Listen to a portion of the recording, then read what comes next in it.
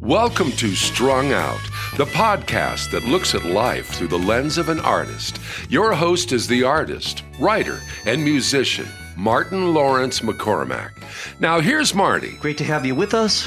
Today we're going to be talking about early childhood development. The person that I'm interviewing is a gentleman that I've known for over a decade now.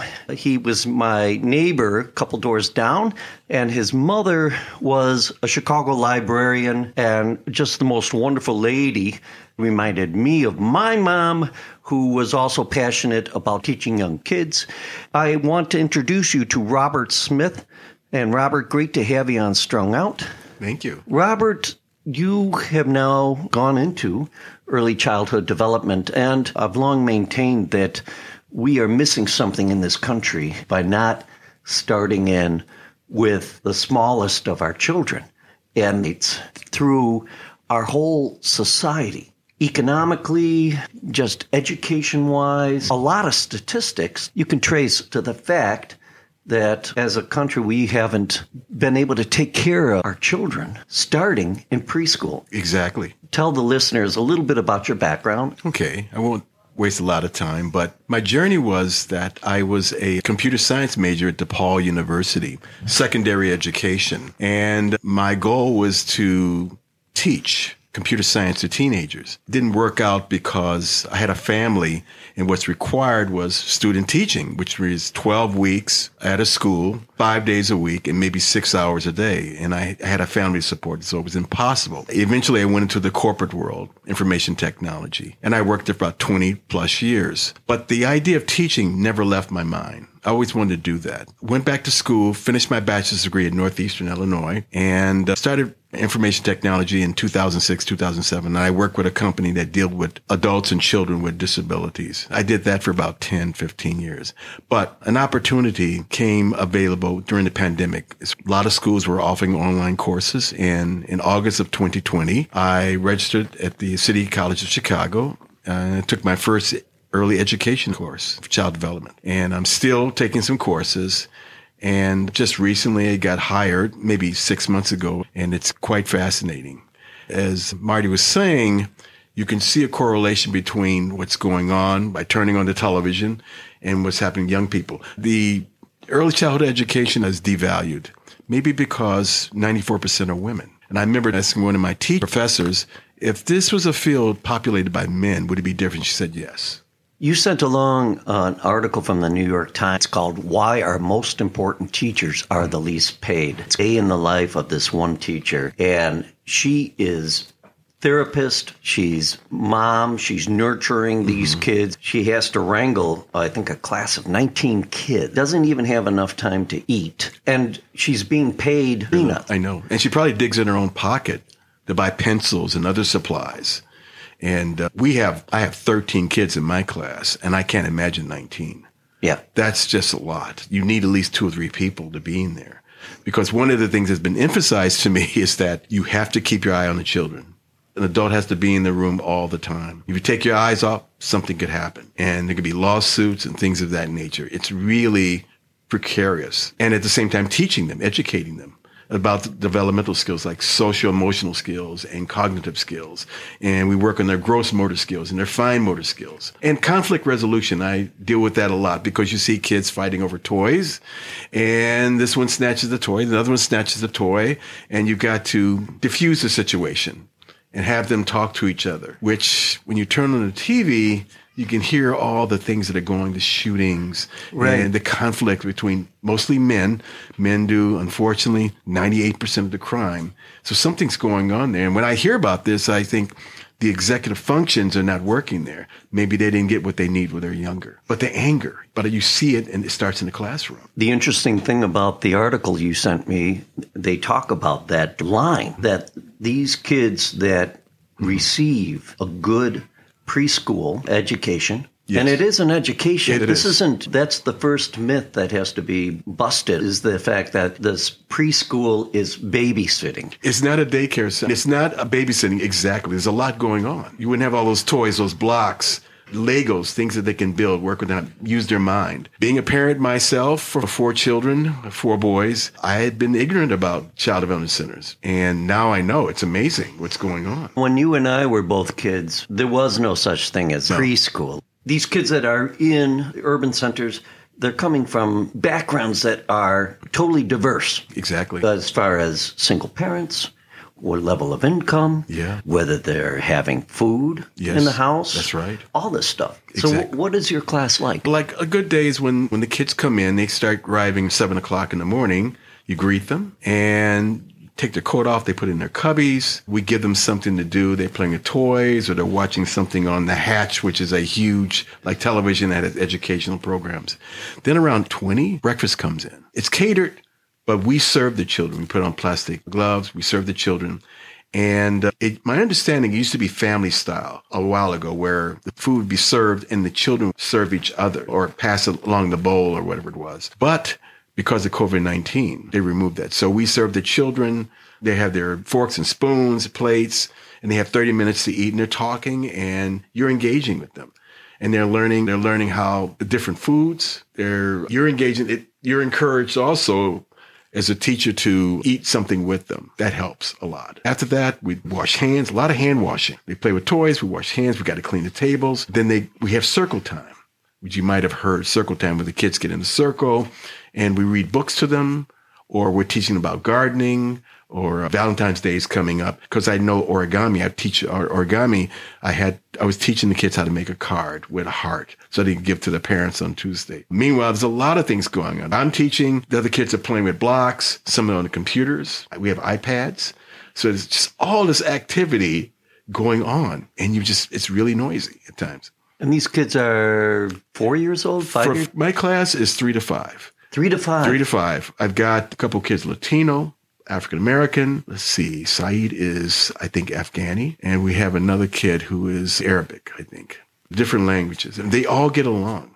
Are they all from one neighborhood or are they coming in from different neighborhoods? I suspect they live in Rogers Park. Okay. We have profiles of all the children, their addresses. I should look. I've only been there 5-6 months. I let the lead teacher do a lot of that. But they're on my back to get to know the profile of the kids. We have sleepy time too. I should throw this in there because after they have lunch, we got to make sure they go to sleep for about an hour and 2. We lower the shades.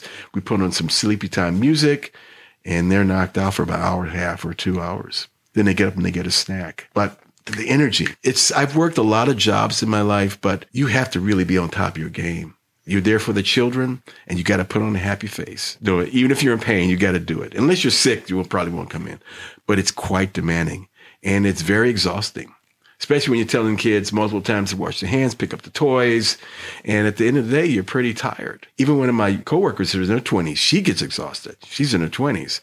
It's very draining, but it's not a babysitting business. You're educating these kids, but you're also socializing them. Exactly. And everyone has a certain level of education. I think my master's degrees, I have a bachelor's, and I think I'm the least one with the experience. It's been 6 months, but some of them have been there 10, 15, 20 years working in this field. So I'm learning, and there's only 2 guys working in the building. Like I mentioned, 94% are women. I'm learning from all the women. What difference do you see having that male presence that you give these kids?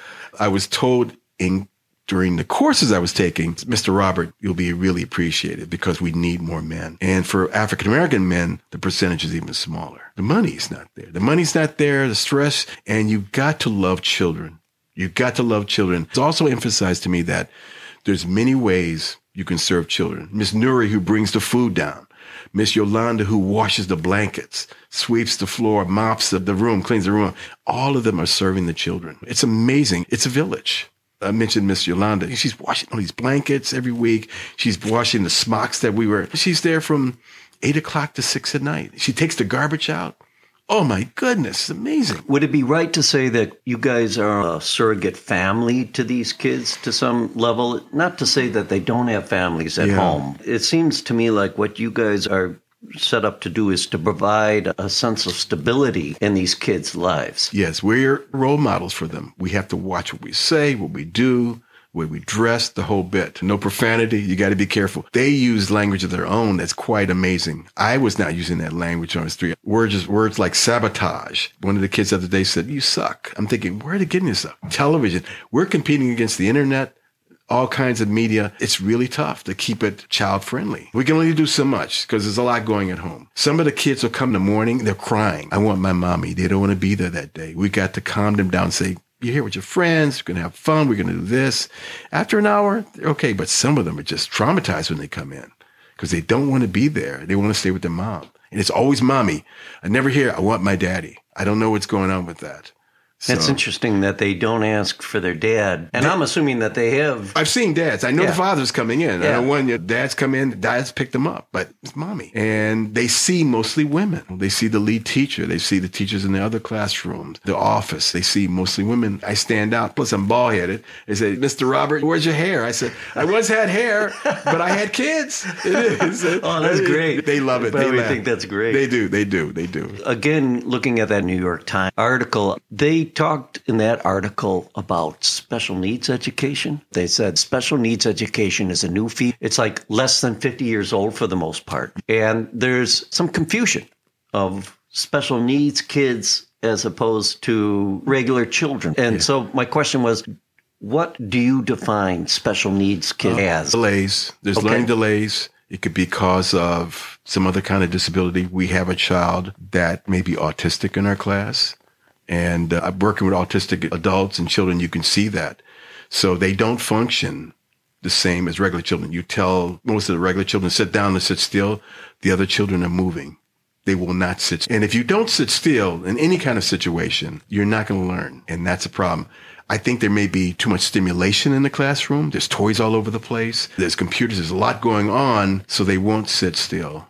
And they need to be in a special environment. They need someone who has the qualifications, which I don't have. I can imagine someone with special needs being in a different classroom, maybe less stimulation, more individual attention. They need that. Whereas the other kids, they grow up, they listen. But it's really tough. And it drains us because I'm thinking, I'm not going to mention the name of my children but in the classroom, but they jump around. You got to watch them because they could hurt themselves. So this one child can draw basically your attention away from trying to educate the other, 10 other kids, right? Oh, yeah. The child will walk up in front of the other teacher while the circle time is going on and disrupt these children.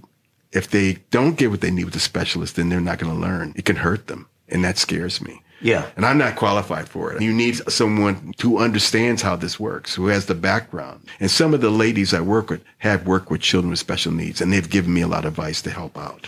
But let me get this right. You, though, are the only person in that room for the most part, right? No. There's the classroom. We have two classrooms, one called Rainbow, and the other one's called Blue Sky. Both the lead teachers are female. I'm the only male in that classroom. In fact, I'm the only male teaching assistant in the school at this location. So I'm out there. But I'm learning from these where they worked other places for 10 years, 15 years. You're picking up. Mr. Robert, don't say that. I use the word zombie. Don't do that. It slips. Because the kids were talking about there being zombies and werewolves. And I use it, don't encourage them. And my humanness comes out. I don't swear, obviously. I don't do that. But other things pop out. Do you feel that pressure of being... I got to be perfect? Yeah, I feel it. You're the only guy in this whole thing. I got to change diapers. We got 2 diaper changers. And that was weird. The last time I changed diapers was my mother when she was in hospice. Wow. Now, that was something. But I love my mother. I'm going to do what I need to do. The kids... A couple of the kids won't tell you, I need to go to a potty. You touch them or smell, whatever you're going to, and you take them in the bathroom and you change the diapers.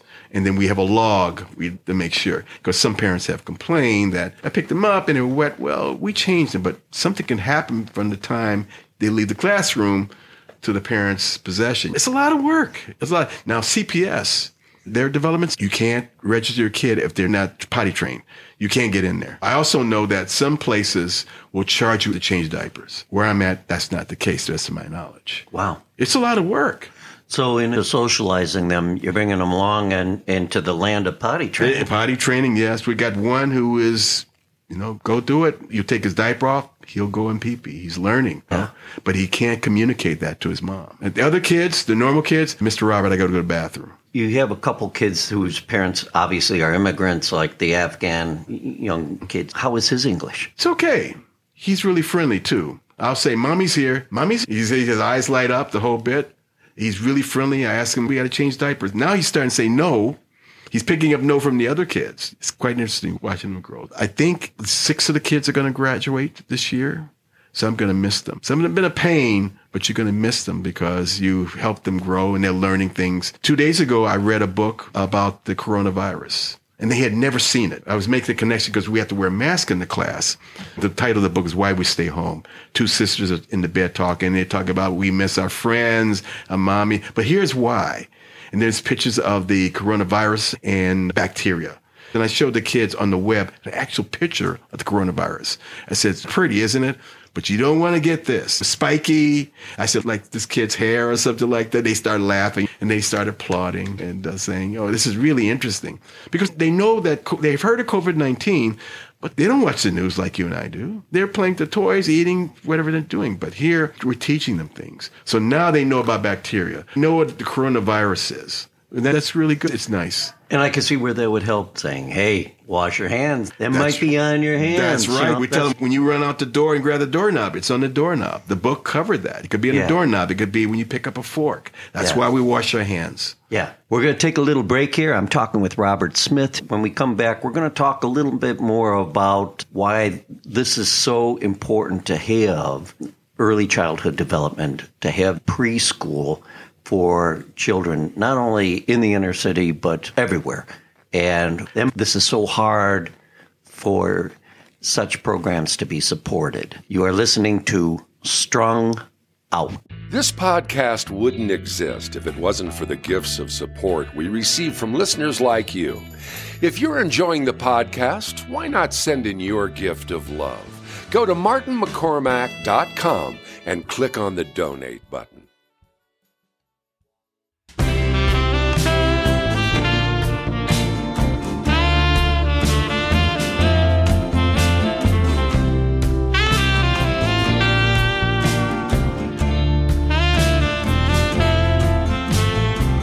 Since you let me out of your heart, I'm now a stranger.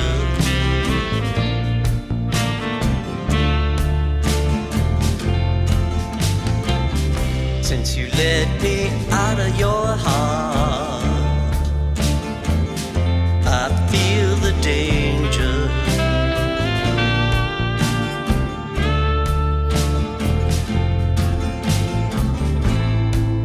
Since you let me out of your heart, I've been going out of my head. Since you let me out of your heart, I've been going out of my head.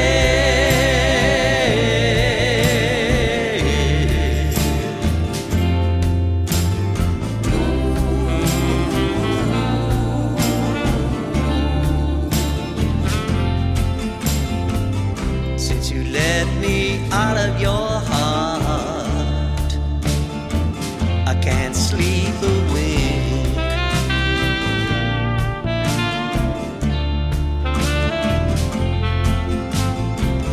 Since you let me out of your heart, I'm on the brink.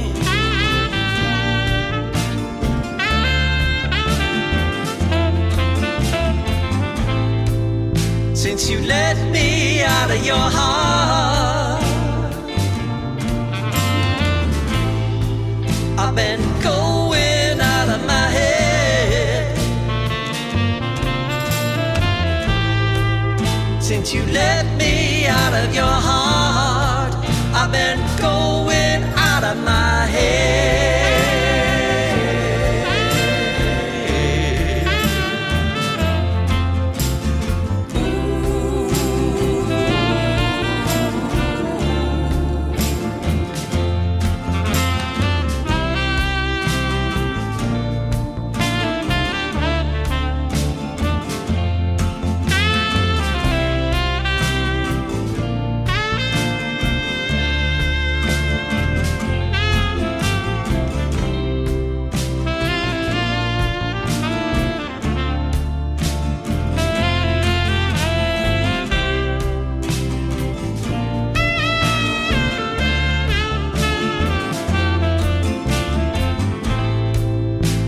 you let me out of your heart. I've been going out of my head since you let me out of your heart. I've been going out of my head.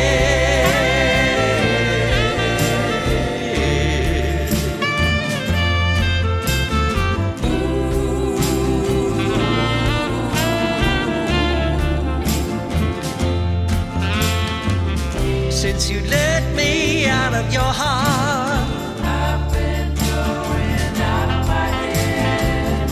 Since you let me out of your heart, I've been going out of my head. Since you let me out of your heart, I've been going out of my head.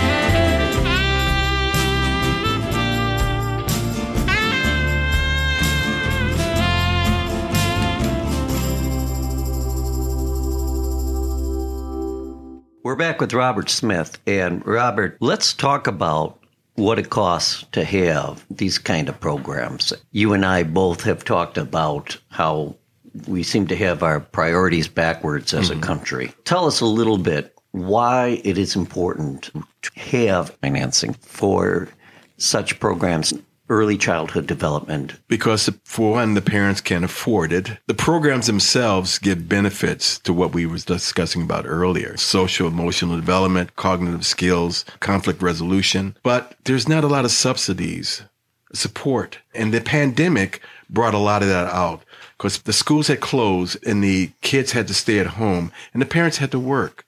So where are they going to put the children? They don't have money, $400 or $500 a week to finance this. So a lot of the parents had to stay home. Some of them had to quit their jobs or work part-time until they could find someone to take care of their children. What do you say to a woman who's got 2 or 3 kids? They got to stay home because of the pandemic, and she's got to work. She's the only breadwinner in the house. Other countries do a better job. I was reading about France. They spend like $5,000 per child extra, whereas United States doesn't do that. They believe in parents continuing being professionals. They believe in the family lifestyle. They believe parents should not have to suffer. Now, their taxes are higher, but still they believe in the family and supporting the citizens. We don't have that. But it sounds to me like even though they're paying higher taxes, they're getting what they need. Exactly. We pay higher taxes and we got to pay for the F-35. And this is very true, whether you're a Democrat or Republican. And it seems to me like we just don't have that idea that children are the most important resource for a country. What I've seen on television and what I've read is that there is support for what we're talking about, but there are a lot of people who will not support it because they don't know how to do it. And I guess they don't want to take the models and apply here. It's very complicated. And it sounds like it should be simple. You mentioned something a while ago. We were talking about the educational system should be under the military budget. Yeah. I think that's beautiful. I said, I never thought about that. That's amazing. It should be there. It's the only branch, I feel, of government that always gets more money than they know what to do with. Exactly. But also, doesn't it make sense that in your class right now, there could be the one kid that's going to possibly save this country, whether it's militarily or coming up with a new vaccine or whatever. We're a throwaway society. Yeah. But could you guesstimate what you think it would cost for a day at school for kids, for your class, let's say? Just shoot from the hip. For each child? Just I have no idea. One thing for sure is that a daycare center, development center, has to have full enrollment. They got to have money for supplies, pencils, things like that, food, nutrition. You got to have pay for the staff, the utilities to keep the place going. So it costs a lot of money. And it keeps you, if you have all that, you can stay in the black. If you don't, you end up in the red. I have no idea. I haven't, the money, I see parents bringing the checks, but I have no idea what it costs. But I know some places are paying $1,800 a month just for one child. And that's a house payment. Right. That's a mortgage payment. That's a lot of money. The Chicago Public Schools, are they... Taxes are handling it. But they have restrictions, like we were talking about earlier, the diaper changing. They don't accept that. The child has to be potty trained. And they do have resources for children with special needs that I know. They have. It's a lot more complicated. I have a friend who teaches special needs children in a CPS school. I think they're more middle school kids. Okay. But the resources from hearing him talk are very threadbare. He's like one teacher for these special needs kids. And it's no secret with the public school system, they're sorely underfunded. Yeah, it's very complicated and depressing. I heard the other day that they say the character of society is how it treats its children. And that's very important. If you turn on the TV, it breaks my heart when you hear about 12-year-olds, 13-year-olds carjacking. What is that all about? I wanted to bring that up because in the mayoral discussions, talking that these Chicago public schools kids got out during the pandemic, and they're stealing cars and pulling off the catalytic converters or making robberies and heists. I have 4 children, and they're all grown, and I can't imagine them at that age doing that. It just blows my mind. But isn't probably the first part of that is the fact that the parents can't afford to get their kids into preschool? That could be a part of it, but the family structure might have been broke down too. I don't know what's going on. We hear about this in the news, but then the children are taken away or thrown in jail or some kind of juvenile location, and we don't hear about their backgrounds because it's private. But if you talk to social workers, they'll tell you problems in the family, single parent home, money's not there. There's similarities there. Someone's not paying attention to these children. If your kid's out at 9 o'clock at night at 14, something's wrong. Back in the 60s, when it was 10 o'clock at night on the news, it would say, it's 10 o'clock. Do you know where your children are? Remember that? And then it would run till 10:30. It's 10:30. Do you know where your children are? I thought we ought to let the mayor do something like that. That would be nice to have, like public service announcements or billboards maybe around town. We're digging into a deeper thing about the whole social aspect of where to begin with this. We're going to take a little pause here. We're talking with Robert Smith here on Strung Out. Hello, everyone. My name is Polly Chase. I am the gallery director of Marty's online art gallery at martinmccormick.com. If you haven't done so already, I invite you to go check out his artwork. He works in several different formats: painting, illustration, drawings, and a very unique way of doing scratch art, which I think you'll find very interesting. So go check it out. martinmccormick.com, click on the gallery, look at the art, and when you're ready to start your own collection, send me an email at martyfineart@gmail.com. Thanks for listening.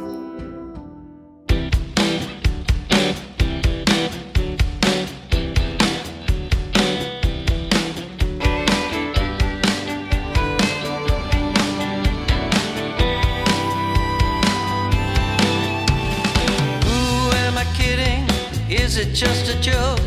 Can it be all I made was made to be broke? I'm whistling in the dark. What is the purpose? Should I even care? Do I make a difference? Anybody there? Whistling in the dark.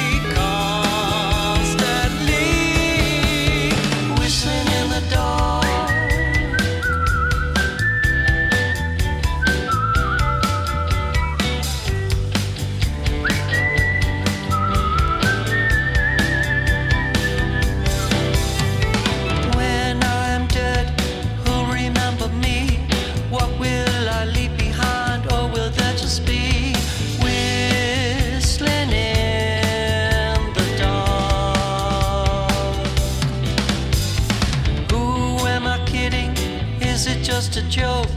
Can it be all I've made was made to be broke? What is the purpose? Should I even care? Do I make a difference? Anybody there? Can you tell me? Do you have a clue? Are you just as lost? Don't know what to do?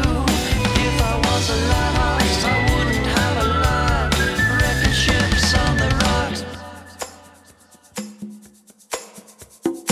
We're back. And during the break, you said, are we our brother's keepers? And let me just turn that on you. Robert, are we, as Americans, as Chicagoans, as people that are in a city of different neighborhoods, are we really our brother's keepers? We should be. I don't know if that's a religious expression. I'm not sure about the history of it. But if a kid is being shot on the South Side, I don't live there, but I should be concerned. We should do something. There should be protests in the street about that. The guns are coming from someplace. We should be more involved, but we don't. And we're hearing the same rhetoric every week from the police, from parents, but something's going on. Why is it continuing? Who's keeping an eye on these children? Don't understand it. Being a parent, most parents have different child rearing values. You raise your daughter different than I raise my kids, but we should all be on the same plane in a way, thinking about this. And I don't know. I'm not a politician. I don't know what the answer is. But yet, ultimately, it comes down to politics, doesn't it? Yeah, in some ways, it comes down to politics or money. Yeah. And really, it's money. Right. It's first of all, if there's enough funding, and then secondly, how that money is being spent. Yeah. There are schools in Chicago right now that are empty, vacated. Yeah. There was a big hullabaloo because the one school, I think it's down on the southwest side, Mayor Lightfoot was turned it immigrants, in, yeah, for Venezuelan immigrants, which is great. But the community didn't know about it. They didn't know about it. Yeah. And I don't know if the community knew that we have Venezuelans at the Leon Beach House here. No, I didn't know that. Yeah. There's something happening at Truman College, too. So they've got to go somewhere. And those people have to be taken care of course. What about the people in Toohey Park? Have you been by there? Yeah, for the listener, there's in Toohey Park, which is a beautiful park, right opposite a fire station. We have about 30 homeless tents right now. Yeah. And we have a homeless population that's being maintained in a former Super 8 motel on Sheridan Road. So what you're seeing is the overflow from the Super 8, which brings me back to we have to start somewhere. And you are now in the front lines of working with the future. Yes. And was that a deliberate choice when you go in there? I know you like kids. I know you are a nurturing person, but you also are a man of action. Yes. Do you look at this and you say, oh, yes, this is where I start? Yes. What I do now is useful, good, and important. I worked in, as I mentioned in the early part of the interview, I worked in IT, information technology, for 20 years. I made good money. I was able to do things for my family, but I didn't feel connected. And corporations will let you know that you're not really connected. But what I'm doing now, I feel a purpose. You're helping young children. You can influence them somehow, being a role model to them, sharing your life with them, and they'll pick up and they'll walk out of that classroom with something. The teachers tell them, kindergarten's coming up, and you won't be able to move around like you're doing. You'll have only a certain amount of time. You can't ask for seconds for food. You get that one plate of food, and that's it. You can't say, Mr. Robert, I want more meatballs or want more pasta. You're going to have to be more disciplined. And they laugh, but you'll see it. Kindergarten is different.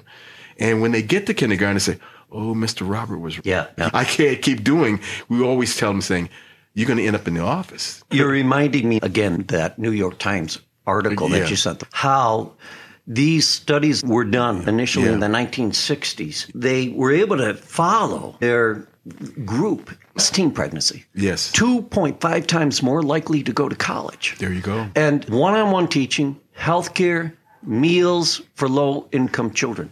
Right there, the benefits, if you follow the money. Yeah. I think one of the problems that our society wants to see is they want to see results, the financial results. Yeah. And this is very hard to quantify in the sense of how do you say, okay, because we took care of this child in preschool, give them a good solid start, they went on to become a college professor. It's very hard to track an individual like that. Because they disappear. There's testimony on YouTube of kids who've gone to preschool and they say, I was here and look what I'm doing now. Young kids who are adults now in college. and they can trace it back to their preschool. You're right, but it can be tricked. I don't know. We've done analysis on other situations, but I think it can be done. It would make a lot of sense to me. Yeah. Just as a former marketing person, they always said you have to track to show your results. Exactly. And it usually comes down to money. But you think about with just the latest killing of Tyree Nichols, Yes. Breonna Taylor, these people that were murdered, the people that murdered them were in need of socialization and a good preschool. This is what we're talking. It cuts both ways. Do you know any policemen yourself, personally? I do. It's a tough job. Oh, yeah. And it changes you. I have a close friend I was the best man at his wedding. His brother died a few years ago, but he was a policeman. Before he was a policeman, he was a wonderful kid, but he changed. Yeah. Became racist, blames other groups on problems. Policemen see the worst of society. It affects your mind. The one guy that I know, he was talking about the suicide rate among policemen. Here again, it's coming back to this whole thing of if we can't build the foundation of our society, we're going to go the way of Rome. It will fall apart eventually. I know. And this whole idea that somehow if we just cut enough taxes for the people on top, not to get overly political here, but this doesn't work. None of that trickles down. That's been proven. They've followed the money on that, and it's been proven that doesn't work. However, if we just turned this around and we said, we accept it as a premise, as a society, that our children are the most worst. And these kids, we have to assume that it seems to me that every kid is coming from a tough environment. I would like to say that's the common thing. We should just assume they don't have Enough clothing, enough socialization. Exactly. This is like computers connected. There's a internet desert in Chicago, some areas, and kids don't have what they need to compete in the world. Yeah. Yeah, and that they can feel isolated from that. Let me ask you, as we wrap this up, we have 5 or 6 people running for mayor right now, and some of them are perennial. Yeah, like Paul Vallis. Who's worn a lot of different hats. Willie Wilson. Yeah. Is there any mayoral candidate or the mayor herself right now, is there any one that you have heard so far that has said something that we have been talking about, especially with CPS and early childhood development, that gives you some hope? Paul Vallis used to be CEO. My kids were young when he was CEO of the schools of Chicago. And I learned an expression, social promotion, which they used to pass children along. That year, one of my kids had passed his classes except one. And he was in the baccalaureate program. He was a really smart kid. But he couldn't graduate on time because he had to take that one class. Paul Vallis said, you've got to pass all your courses. In that sense, I thought that was very powerful. I remember this is my second son. I said, you're going to graduate? Everything's fine? He said, yeah, Dad, except I might have to go to some summer school. I said, why? Because of this sociology class. I said, they're going to stop you from that? He said, yeah, Paul Vallis said, thousands of kids went to summer school that summer so they could graduate. So he's a pretty tough guy. Now, I don't know his values on policing, immigration. I'm not sure. Yeah. I need to pay a little more attention to that. But your thoughts, have you been following? You've been following closer than I have. You gave me a little more insight from your dad experience. I did have a chance to listen to, I think it was 4 of them talking on public radio here in Chicago, WBEZ. What worries me, and I don't hear anything that differentiates from somebody else, that worries me because we're not getting any kind of bright new ideas on what to do moving forward. But with our talk here, I think what it comes down to, my final thoughts on it, and I want your final thoughts, is that we still have a long way to go as far as creating a safety net for our society. I like to call it a foundation. Yes. And the foundation has to be across the board. Somebody accused me of being a Spartan, saying that like the Spartans would take a kid from, their mother's arms. Yeah. We need to have an idea that each child has to be the most precious resource a nation can have. Other countries do it, but if we do it that way, they'll say we're socialist, and people don't want to pay the money. They don't want to spend the extra money. They don't want the taxes to go higher. They don't want the crime, but they don't want to do anything about it. And we do have countries who are showing us the way, and we don't want to follow that, which is really sad. If France can do it, we can do it. I don't mind paying a little bit more money if I can keep a bunch of kids out of jail or ripping me off on the street. But we don't think it's an investment, and we don't care. We still are a stated society in many ways. I want to thank you, an early childhood development activist. Thank you. Turning people's lives around one kid at a time. Yes. And thank you again, folks, for listening. And we'll be back next week. Bye-bye. Thank you for listening. For more information about this show or a transcript, visit martinmccormack.com. While there, sign up for our newsletter. See you next time on Strung Out.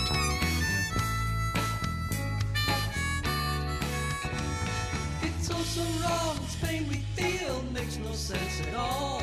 A swan song wasn't part of the deal.